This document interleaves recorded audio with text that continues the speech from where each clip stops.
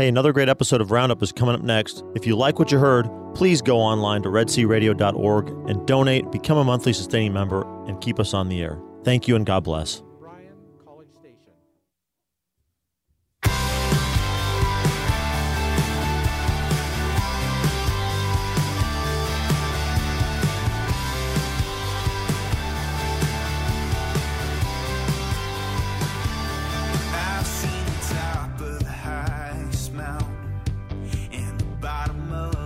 Welcome, welcome. You are listening to Red Sea Roundup. I am your host today, Pam Marvin.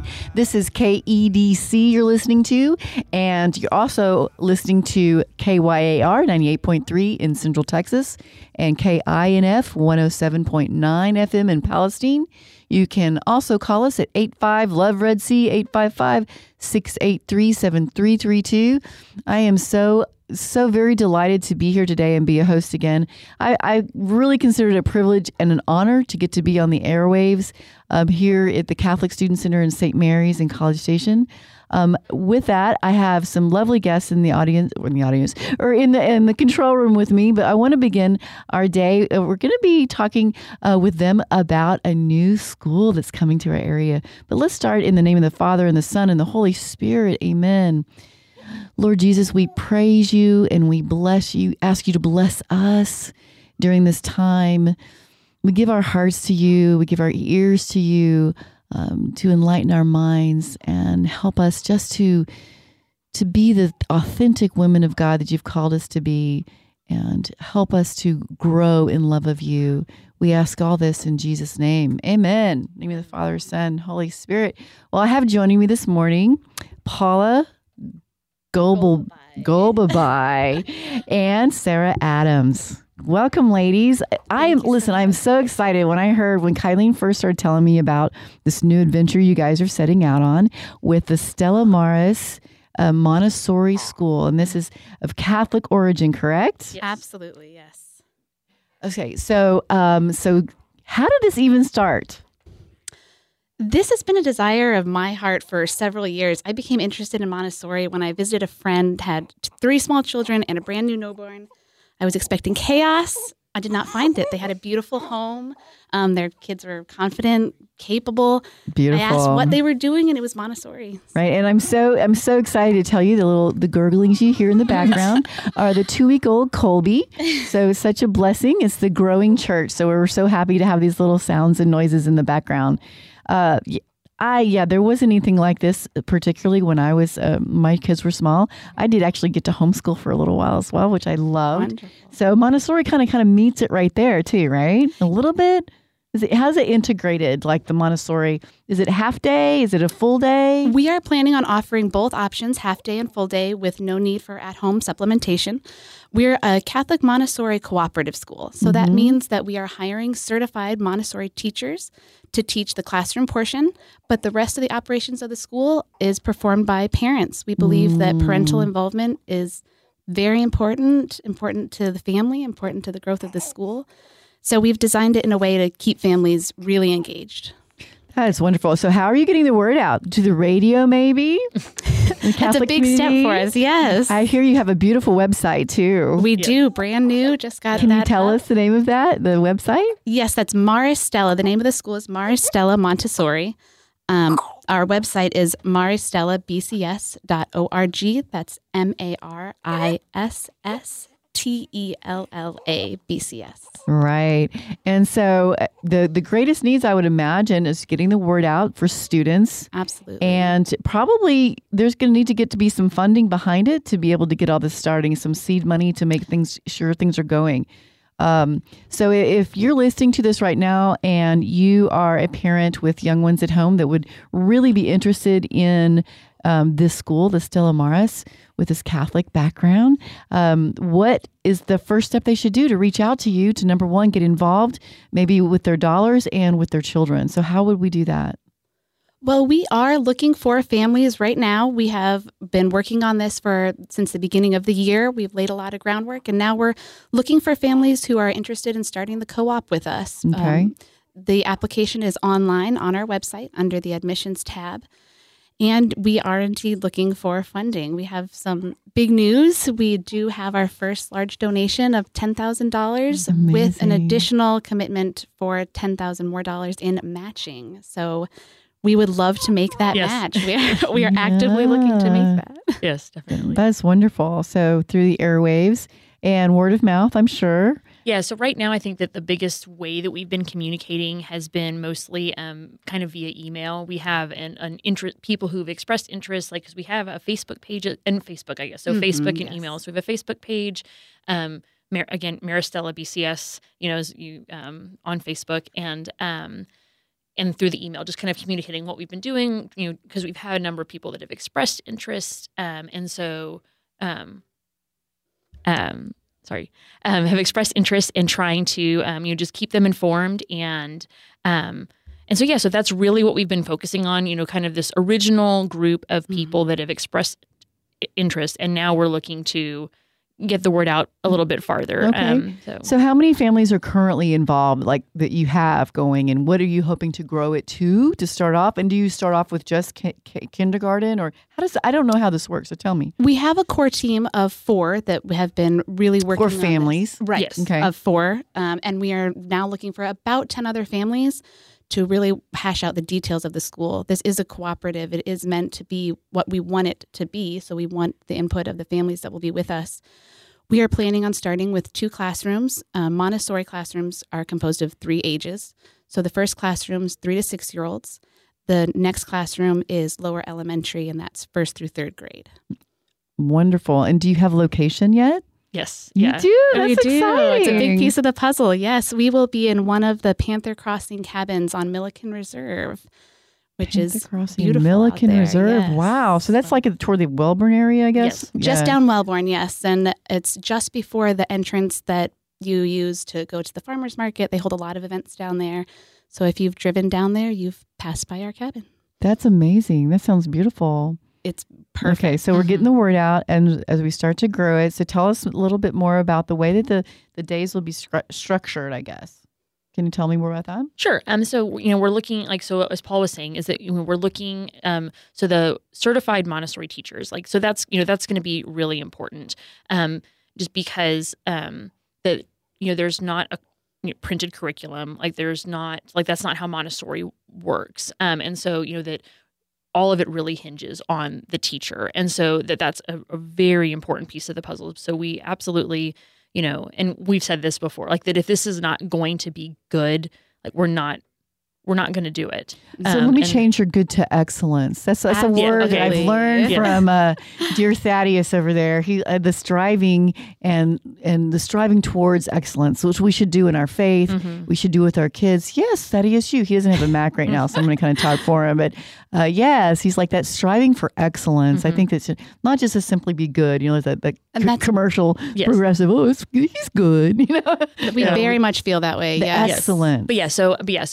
So the excellent, if it's not going to be excellent, that, it's not, we're not going to do it. And so the beginning will be the first half of the day. And, we don't have the times, kind of hashed out, but we are very cognizant of the fact, that right now we'll only be being able to take 3 to 8-year-olds. And, and there are a lot of families with kiddos that are outside of that age range. And so we want to make sure, we will be sure to make sure that the times don't conflict with, drop off for other schools.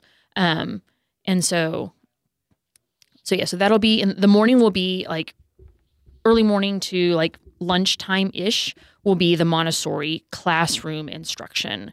And then after that, the afternoon will be the parent-led enrichment activities, one of which will be Catechesis of the Good Shepherd, which is, a Montessori-based method of evangelization to kids. It's amazing. That's how I fell in love with Montessori, was being formed for the Catechesis of the Good Shepherd level 1, which is the 3, 4, and 5-year-olds. And we do have that in College Station, but we do not have level 2, which we are planning on having at our school. So there'll be level 1 and 2 at the school, which is really exciting. So it's not, it's not approved RE. And so, it doesn't count for your sacrament prep kind of thing, but it's just the idea of being able, because the sacrament prep stuff that's in Catechesis for the Good Shepherd is so beautiful. And so yeah, like really, and the other thing too is, that my oldest has aged out of that level 1 atrium. So like I am thrilled to, have this possibility to have, that next level of an atrium. And I know that, that a lot of families that have been involved with Catechesis of the Good Shepherd would be excited to have that. That actually reminds me of something that's also important. We are not a diocesan school, but we have been in contact with the diocese about this project. They're enthusiastic to see us go ahead and do it.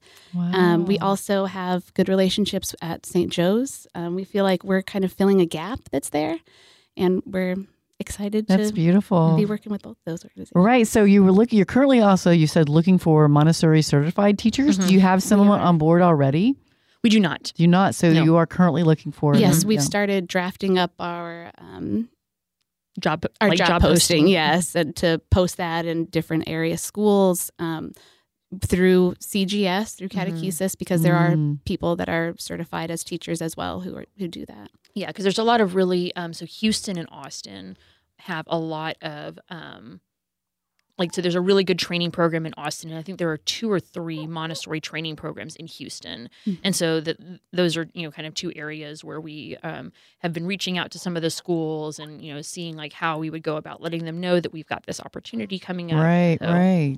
That's so terribly exciting. Really, let's go ahead and repeat the website. So if you want more information to find out about the Stella Maris School, you can go to their website at Stella Maris. Maristella. Maristella. Yes. I'm sorry. Those are both titles of Mary. Yes. So, but ours is maristellabcs.org. Yeah. Right. And you fill out an application. There's an application. And how will a parent be involved? Like, this sounds so wonderful to me, but if I was a new mom and I had a child that was just about this right age, what would my responsibility be? Well, you bring up a wonderful point. I myself am a new mother all over again. And we are determined to give everyone a role and responsibility that fits their availability, their talents. I mean, God has given us so much. He has given each one of us so much. We all have so much to offer. And if we just had an outlet to do that, I think we could make something as beautiful as this school.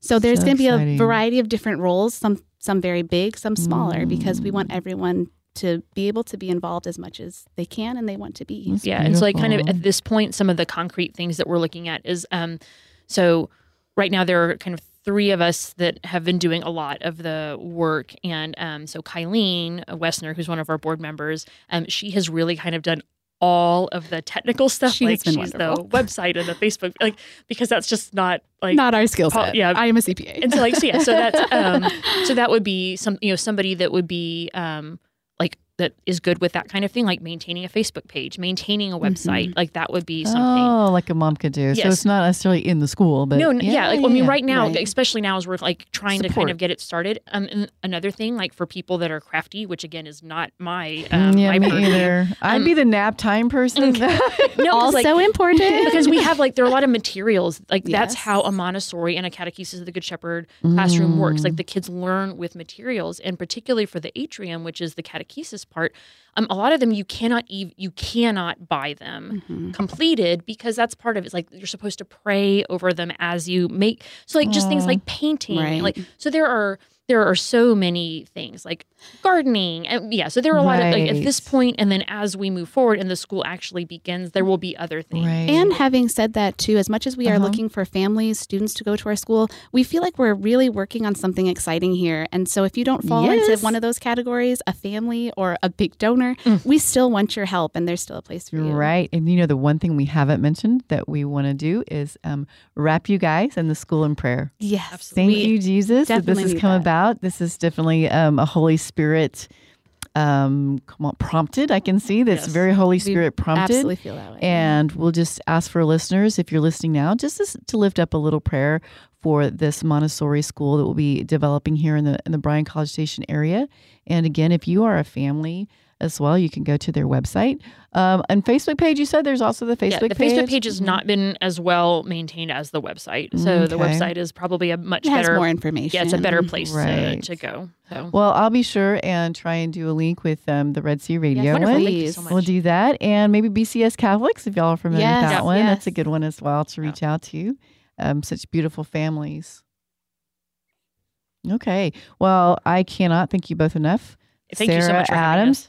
and Paula Go bye. Apology. Yeah. Thank you so much, Pam. And Colby. No, I will be praying for this endeavor. Please and if you'd do. like to reach out to them and give a donation or join their cause, you can again get them at that website. MaristellaBCS.org.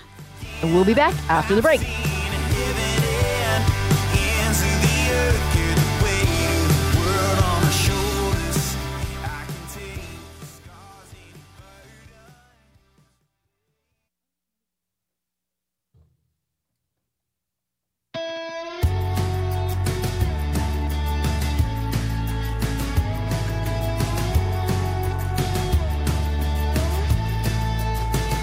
I was dead in the grave, buried in Well, welcome back. Welcome back. This is Pam Marvin, your host of Red Sea Roundup on this 20th day of November. And I am very excited. And that's really kind of an understatement for me. My guest today is Jim Olson. And Jim and Meredith have been near and dear to my heart for many years. And I have to say, Jim, anytime we start to talk about your past profession, I'm always so struck. I get like this real starstruck to hear all of this. So I do get a little bit nervous. So you'll help me through that, right? Sure. Glad to. Awesome. I just getting to go through the book. I only got to read like 2 chapters in the time I've had it, but wow, just everything that's in your brain has just been so amazing to me. So let me go ahead and just start in the proper order and give you a little bit of an intro. Jim is a professor who received his law degree from the University of Iowa. He is a professor of the practice, which I love that, at the Bush School, where he teaches courses in intelligence and counterintelligence. He served for over 30 years in the Directorate of Operations at the Central Intelligence Agency, mostly overseas in clandestine operations. In addition to several foreign assignments, he was the chief of counterintelligence at the CIA headquarters in Langley, Virginia. Professor Olson has been awarded the intelligence. Whoops, I can't see the rest of my script here. Excuse me. Medal of Merit and Distinguished Career Intelligence Medal, the Donovan Award, and several Distinguished Service citations. He is a recipient of awards from the Bush School and the Association of Former Students. I didn't know that one, Jim, for excellence in teaching. Professor Olson is the author of Fair Play, The Moral Dilemmas of Spying, and the one we'll be speaking of today, To Catch a Spy, The Art of Counterintelligence. Prior to his career in the CIA, he also served in the U.S. Navy, where he attained the rank of lieutenant commander. Welcome again. Do you get tired of hearing all of your accolades? Yeah. Short and sweet is always what I prefer. Okay, well, here's my introduction. Today I'll be speaking with Jim Olson, an all-around really great guy who's got a lot of cool knowledge in his head. So thank you so much. I guess one of the places I really want to start, I'm going to start real simply, okay, for people that just like myself who will want to learn more about, but we're going to start easily. So what actually is espionage? Yeah. How do you articulate that for laity, so to speak? Espionage is stealing other countries' secrets. Mm. And Meredith and my job when we were overseas was to steal secrets from foreign countries that our country needed for its own safety. Counterintelligence is stopping foreign countries from stealing our secrets. And that's really the first love that I've had in this business. I really get a great deal of satisfaction out of stopping foreign intelligence services from stealing our technology and our secrets. Wow. Yes, I can see that because today I'm a big newsie. I love to follow current events. I mean, my background is in political science, as you know, and I'm very fascinated. So a lot of what you were saying about the spying, I'm really fascinated about how really infiltrated it is now. Just me as a layperson looking, I'm acutely aware of how much spying is going on in the American public, both by foreign governments and just in general. Everybody's looking at everybody these days. Yeah, that's right, Pam. It's in the news practically every day. We have a huge problem in this country, and I don't think we're taking it seriously enough. I don't think very many Americans realize the extent to which foreign intelligence services are active in the United States and going after our technology and our secrets. we are hemorrhaging our secrets and our technology, and that's got to stop. It's just the technology alone is costing America billions of dollars every year in lost markets, jobs, competitive advantage. And the major culprit is China, but there are some 80 countries that we have counted that are actively spying inside the United States against us.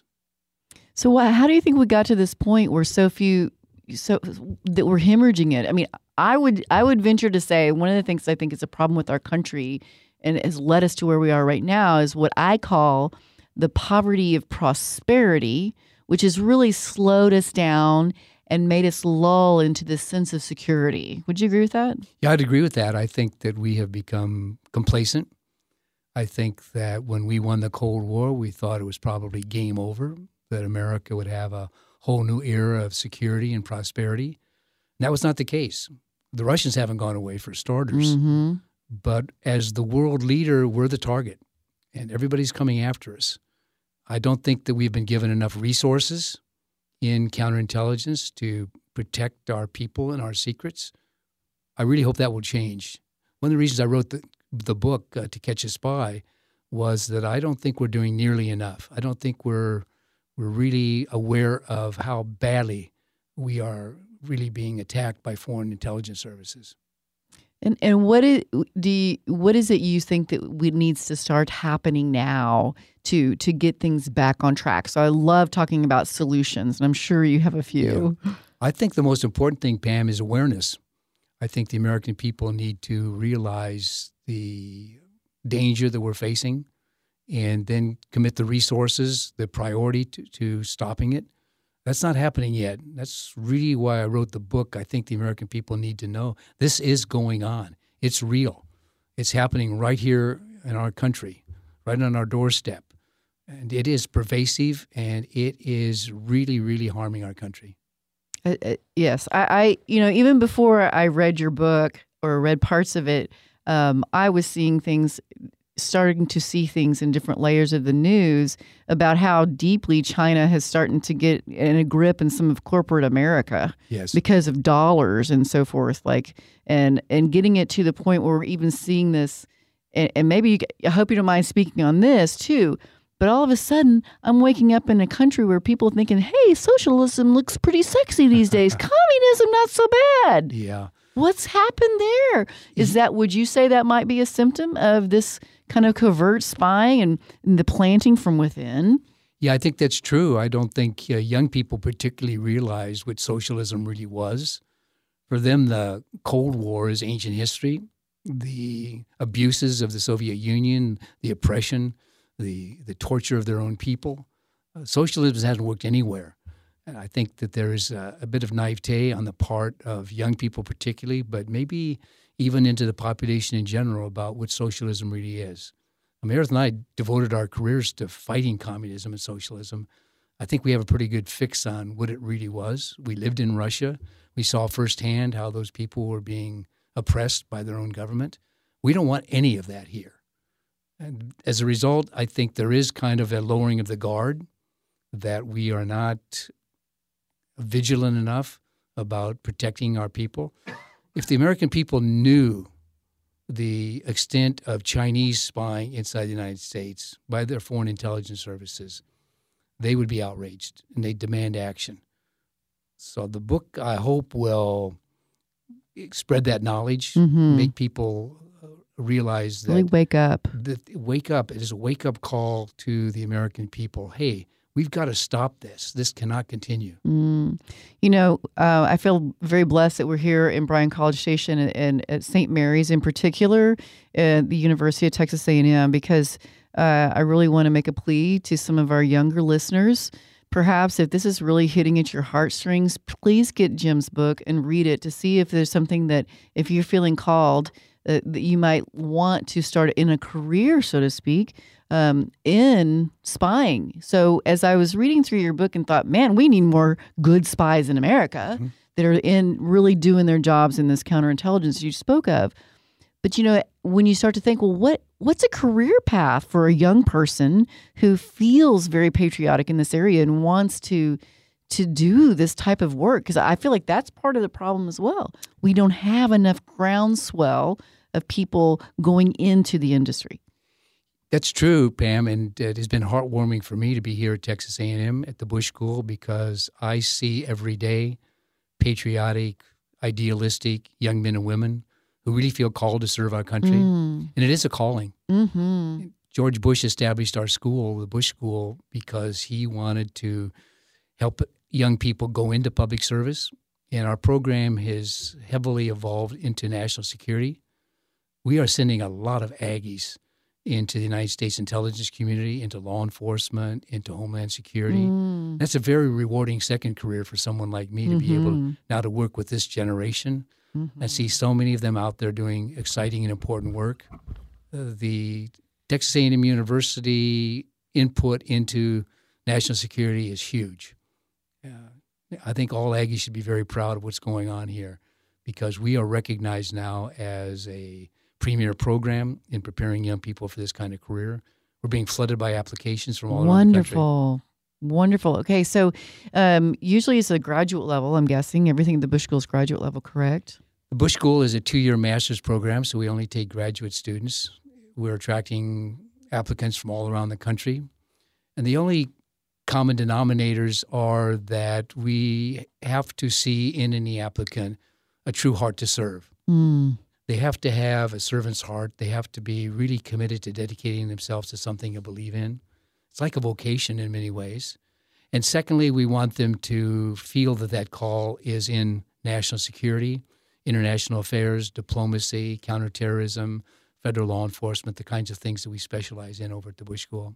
Yeah, I can really see such a need for that. So what is the capacity right now? Are y'all growing still as far as like how many people are over there learning? We're expanding. Yeah. Because the need is great. The demand is growing. We are expanding our facilities at the Bush School, and we're going to increase the number of students we bring in every year. Right now in our International Affairs program, we bring in 90 a year. And since it's a 2-year program, we have 180 students in residence at any given time.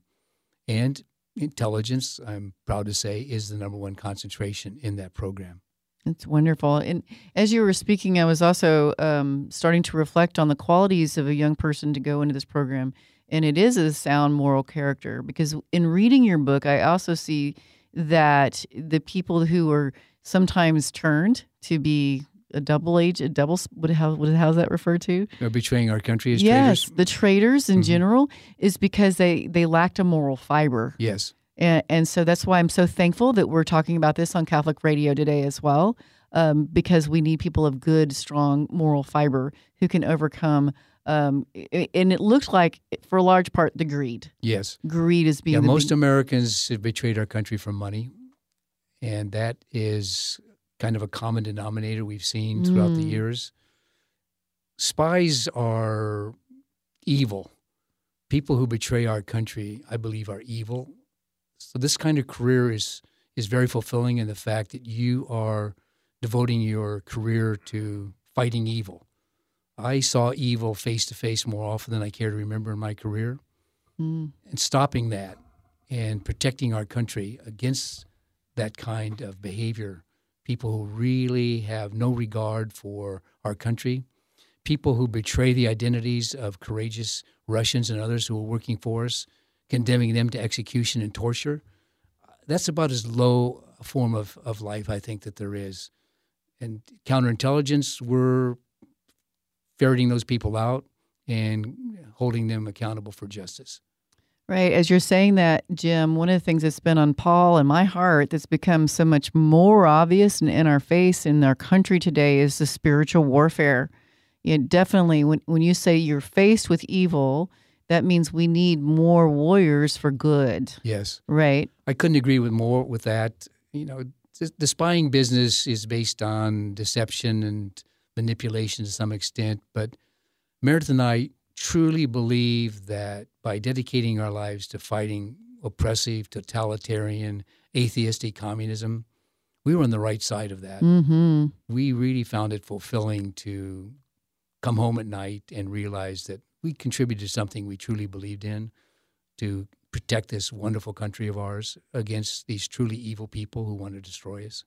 Right. I would love to see, is there like a moral component that they have at the school too, talking about, ethics? I mean, sure, there's ethics. Sure. We are very committed to raising moral, ethical leaders. We have a leadership program which emphasizes that. In my classes on intelligence, I certainly spend a lot of time talking about the morality of spying. And as you know, you mentioned it earlier, I wrote a whole book on that because I think about the morality of spying a lot. Can a person of faith actually spend a career lying and manipulating and stealing as spies do? We felt we were doing those things for a greater good, and that was, I think, verified by the fact that many fine people have confirmed that serving our country as a spy, as an intelligence officer, is a noble and honorable thing to do. Absolutely. Yeah, I see that as, so if you're listening and you're saying, well, great, this is wonderful to information, Pam, but me just as a lay person with an everyday life here in Texas in general, what can I do? And the first thing that's coming to my mind is being prayer warriors, raising families that are of good, solid moral fiber. Yes. And especially when it comes to that notion of greed and fighting against greed. Yes. I think prayer is the answer too. Meredith and I pray for our country every day. We pray for its safety. We pray for its protection against the people who would undermine our safety and our security. Prayer is the answer. There's no question about it. No question. And also, the knowledge is power as far as the amount of spying that's going on you and me every day. I'm sure you're profoundly aware of it. I still kind of get shocked when I hear things like, if you're in a Chinese hotel, the Wi-Fi is constantly monitored. So there's no, with my husband being in the computer and all the things IT, he's actually getting quite a few people now asking him to advise on security because it's so unsecure. He's like insecure, the systems, the whole Wi-Fi. So if you, for instance, St. Mary's here, thank goodness, is locked down, but Paul has a certain level of security, and he's out there trying to ring that bell as well. Sure. It's too open. And people don't even realize how open it is and how much it can be hacked. Now, are there any truth to the claims of things like, even if your product is like the drones that are product of, just as a toy, of China, that they're actually tapping into those cameras as well? Sure, they're taking advantage of any avenue they have to get into our country. They are very devious. They're very good at what they do. They're pouring tremendous resources into spying on America. And I'm glad you brought up China, Pam, because China is in a class by itself. The Russians are still there, and their level of espionage against the United States is higher than it even was during the Cold War. But China is a different order of magnitude completely. They are absolutely flooding our country with spies trying to steal our technology. They're going after the traditional espionage targets of politics and military, but their number one objective by far is to steal American technology, trade secrets, industrial procedures, to make their industry more efficient, and above all, to build up their military. We've got to stop that. I can't think of a single significant Chinese weapon system that is not based on stolen American technology. Unbelievable. Gosh, so we are the envy of the world when it comes to technology. Yeah, I guess we can take some pride that everybody wants our secrets because they're so important and so good, and our technology because it's the world leader. But that makes us a target, and we have to be very careful about protecting our economy and our people. Yeah, I have a real sense of our need, not only, again, like we said, to pray, but to prepare our future generations to realize this is going on. We can feel it in our culture today. We've seen it, within the church and within just government in general, that there are spies, so to speak, who are infiltrated to try and bring down the system. Because even in your book, you have a really a great, one of these quotes I want to say, because I just thought it was such a good one. It's a nation A nation can survive its fools and even the ambitions, but it cannot survive treason from within. An enemy at the gates is less formidable, for he is known and carries his banner openly. But the traitor moves amongst those with the gate freely, for the traitor appears not a traitor. He speaks in accents familiar to his victims, and he wears their face and their arguments. He rots the soul of a nation. He works secretly and unknown in the night to undermine the pillars of the city. A murderer is far less to fear. The traitor is the plague. And that was it from Marcus Tullius Cicero. Did I say that correctly? That's right. I thought that was just so profound because I do, and it was very wise. Traitors inside a country are insidious. They snake themselves into our confidence. They're in a position to do great, great harm from inside. That's what counterintelligence does, and that's why I wrote To Catch a Spy, because this is real. It's happening every day. It's happening all around us. It happens in Bryan College Station, Texas. The Chinese are everywhere trying to steal advanced research, any kind of technological edge that they can, medical technology. There's nothing that's outside their reach. It's amazing. So throughout your book, you have several different case studies. Could you just go ahead and tell us one of those stories that you really particularly stand out to you as our listeners really need to hear this particular one? I think this would be a poignant one. Just kind of give them a taste for the things they'll see in the book. I chose the case studies because I think they illustrate different aspects of counterintelligence and different motivations that people have for betraying our country. One of the most heinous for me was a colleague in the CIA whose name was Edward Lee Howard. Edward Lee Howard was being prepared for an assignment to Russia, but it turned out that he was a very low moral character. He was abusing drugs. He was stealing. He was doing things that made him unsuitable for our kind of work. We not only canceled his assignment to Moscow, but we fired him. He seethed with anger, bitterness. He wanted revenge against our country, against the CIA that had destroyed his life as he saw it. And he got revenge. He got revenge by telling the KGB everything he knew about CIA operations in Moscow, including the identities of some very honorable and courageous Russians who were secretly cooperating with the United States, people that I had worked with personally in Moscow, and I respected those people. They were ideological spies. They were working with us because they hated communism and everything it stood for. And I really felt that when Howard betrayed them, it was about the lowest form of depravity that was possible. How could you do something like that to another human being? It's evil. It is evil. And so I wanted to highlight that case because I think it brings together the enormity of the crime of treason, the human cost, and how we need to do a much better job of identifying people like that before they can do that kind of damage to our country. I think it's a good point to start on, too, to just discuss a little bit about, you mentioned in one area the different things that you look at to be able to see if someone is maybe not quite right?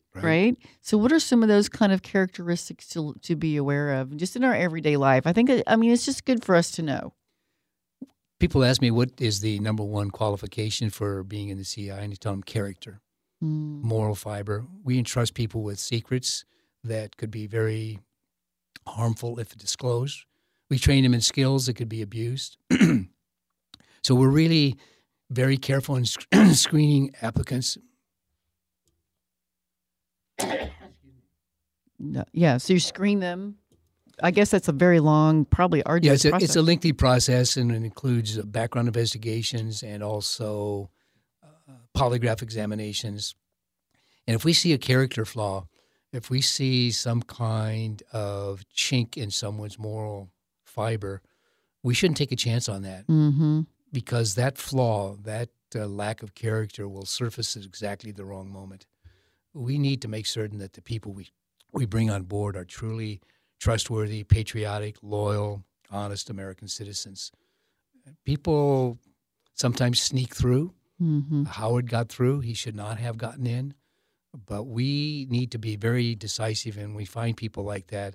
in keeping them away from our secrets, even terminating their employment if necessary. Mm. So I want to turn our thoughts to a little, just get your thoughts. I do want to kind of really emphasize again, because you have such a firsthand knowledge of communism and the socialism. I still kind of want to ring that bell to wake up maybe our younger listeners who've been seeing this and think, well, you know, that seems so equitable and fair, and you know, everyone's being cared for, like compassionate, especially with socialism. But I particularly would like to hear you talk about how socialism so gradually gets sucked into being communism, and kind of parsing the differences between those two for me, if you wouldn't mind. Socialism is perhaps history's biggest lie. It's very beguiling. People can be duped into thinking that it is humanitarian, that it's people-oriented, it's caring for one another. It's nothing like that. Socialism is totalitarian. It is oppressive. It does not allow dissent. It is leading toward a police state. It is a very, very dangerous system. I've seen it firsthand. I mean, Meredith and I worked against that our whole careers. We know what it is. When I talk to my students at the Bush School, I ask them, have any of you read Solzhenitsyn? The answer is always a no. Really? Nobody has read Solzhenitsyn because for me, he is the greatest witness there is to the reality of what Soviet socialism was, what communism was, the torture, the oppressiveness, the abuses of human rights, the absolute disregard for moral character. It was a heinous system. And people don't realize that today. They buy into still, it's hard to believe, but they still are beguiled by the attractiveness of this ideology that supposedly cares for all people. Mm-hmm. It's anything but that. Well, you know, I want to caution our listeners too, as Catholics and social justice, that it can be very difficult to parse the two. Yes. Right. And so I would like to address that just a minute.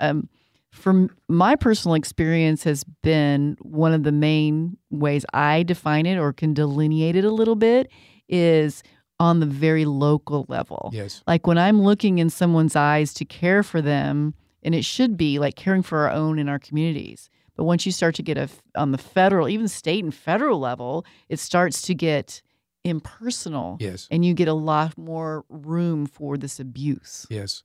We Catholics, of course, are called to be generous, kind, loving, compassionate, and we do that in our daily lives.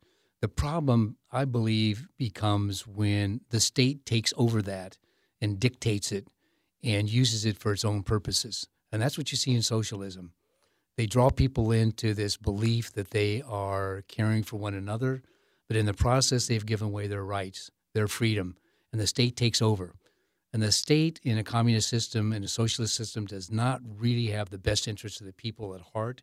It's power. It is power. Yeah. It is utilizing people for their own ends. It's a vicious and truly evil system that people live under. I can't imagine that anybody would want that for our country. All they have to do is look at history. All they have to do is look around the world. Where has it ever worked? Where has it ever benefited truly the people involved in those systems? Never, ever, anywhere. I still, and you know, you're a culture watcher much as myself. How do we get to this point where people are so unaware of it? I mean, the younger generation in college age these days, not even that aware of it, where I was taught all these things, you know, in school during political science and whatnot. How do we get to this point, Jim? Well, there's a perception that the threat has gone away. The threat? The threat Yeah. that we Americans are safe. We are living lives of luxury.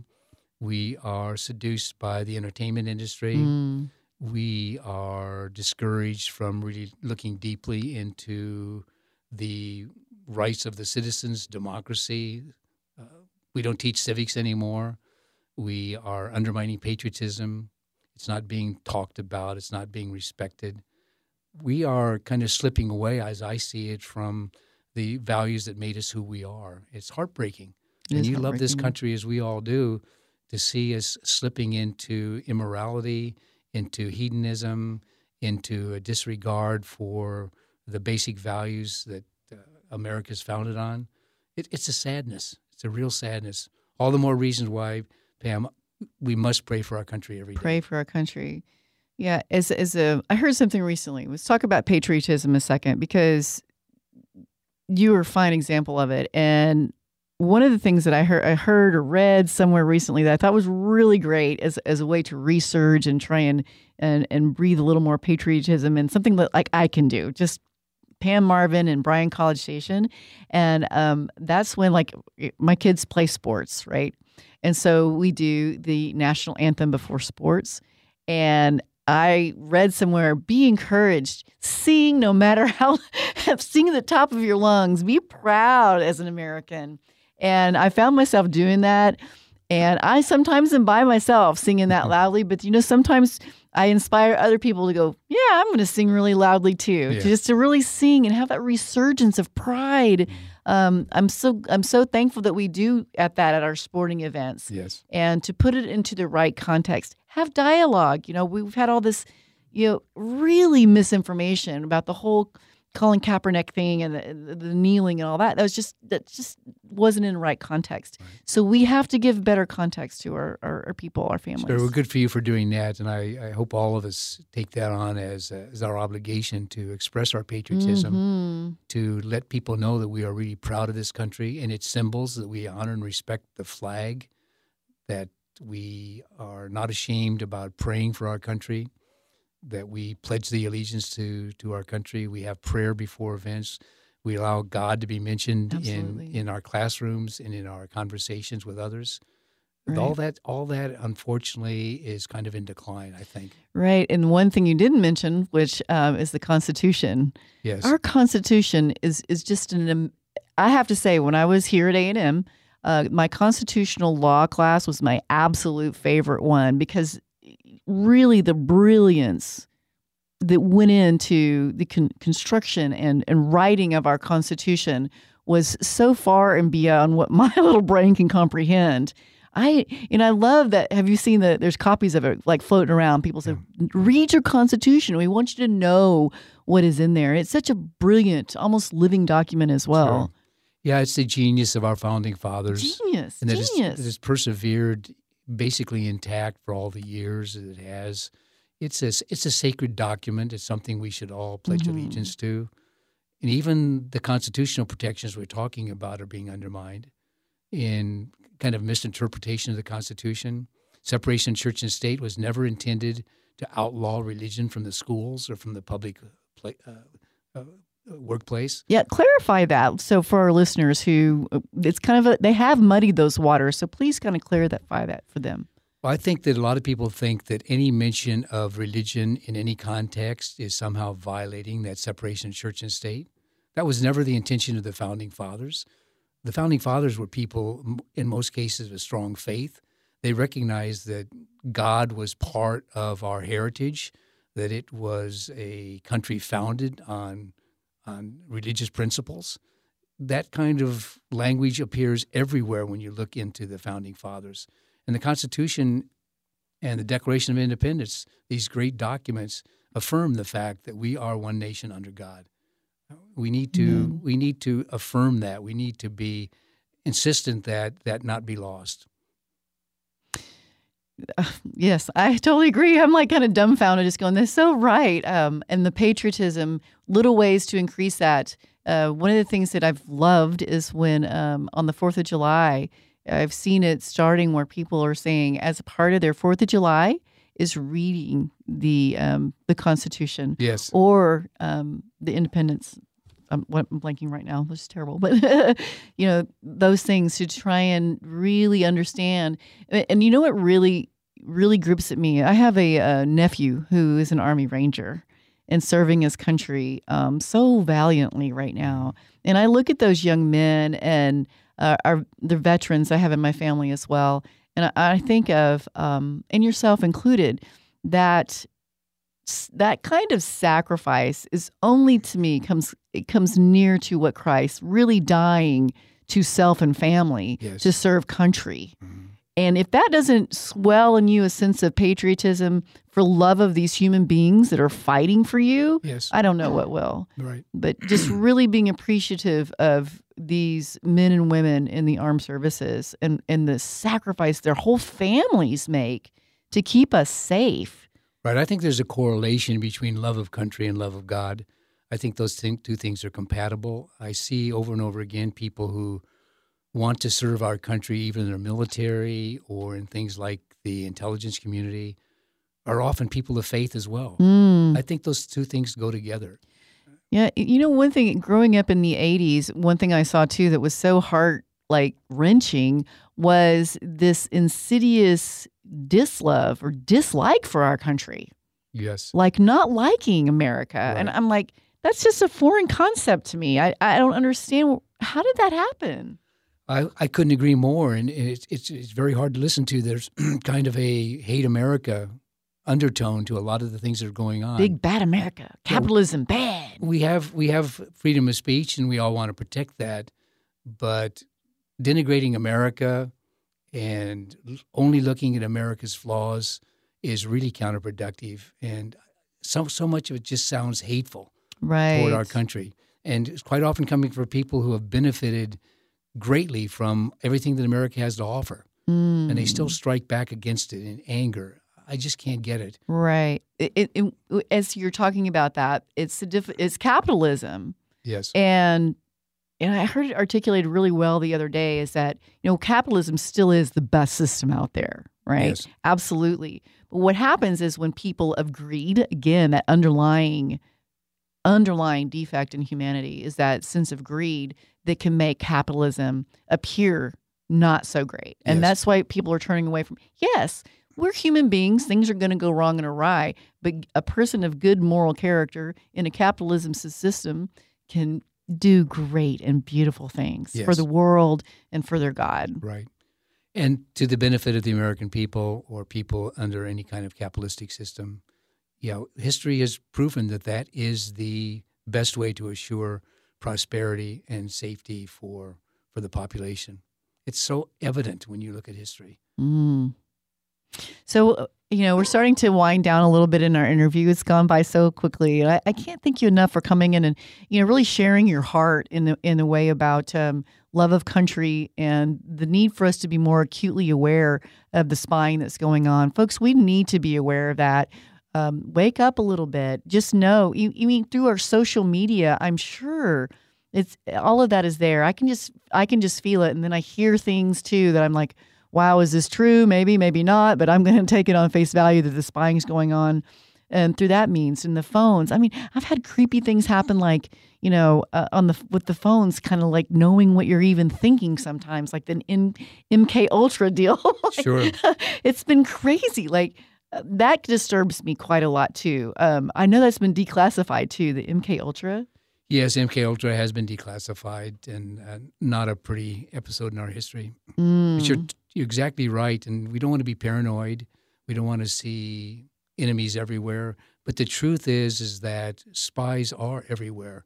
Our country is filled with people who wish us harm, who are trying to subvert our citizens and to steal our secrets and our technology. It's time to do more to stop that. Well, and I would say, on top of that, saying they're trying to flip our country socialist and communism because of power. Sure. Our enemies want to steer us into systems that will weaken us in the long run, and socialism would destroy our strength. There's no question about it. Absolutely. So, for our listeners who are getting very motivated by this patriotism that we're talking about for God and country, could you recommend maybe a really good classic book that helps people to understand more about communism? Like I'm saying, because I think you're right on. We don't read like we should. It's not as available. If our parents weren't readers, then we may not know about it. So is there some kind of literature or reading, maybe even a magazine you would say is really good for that type of information so we can get more educated? Read Solzhenitsyn. Yes. He is the best witness. He is the best testimony. And I would like to see a resurgence in respect for Solzhenitsyn and his message. It's very timely, very relevant to what's happening in our country today. people need to understand the reality of Soviet communism. And nobody says it better than Solzhenitsyn.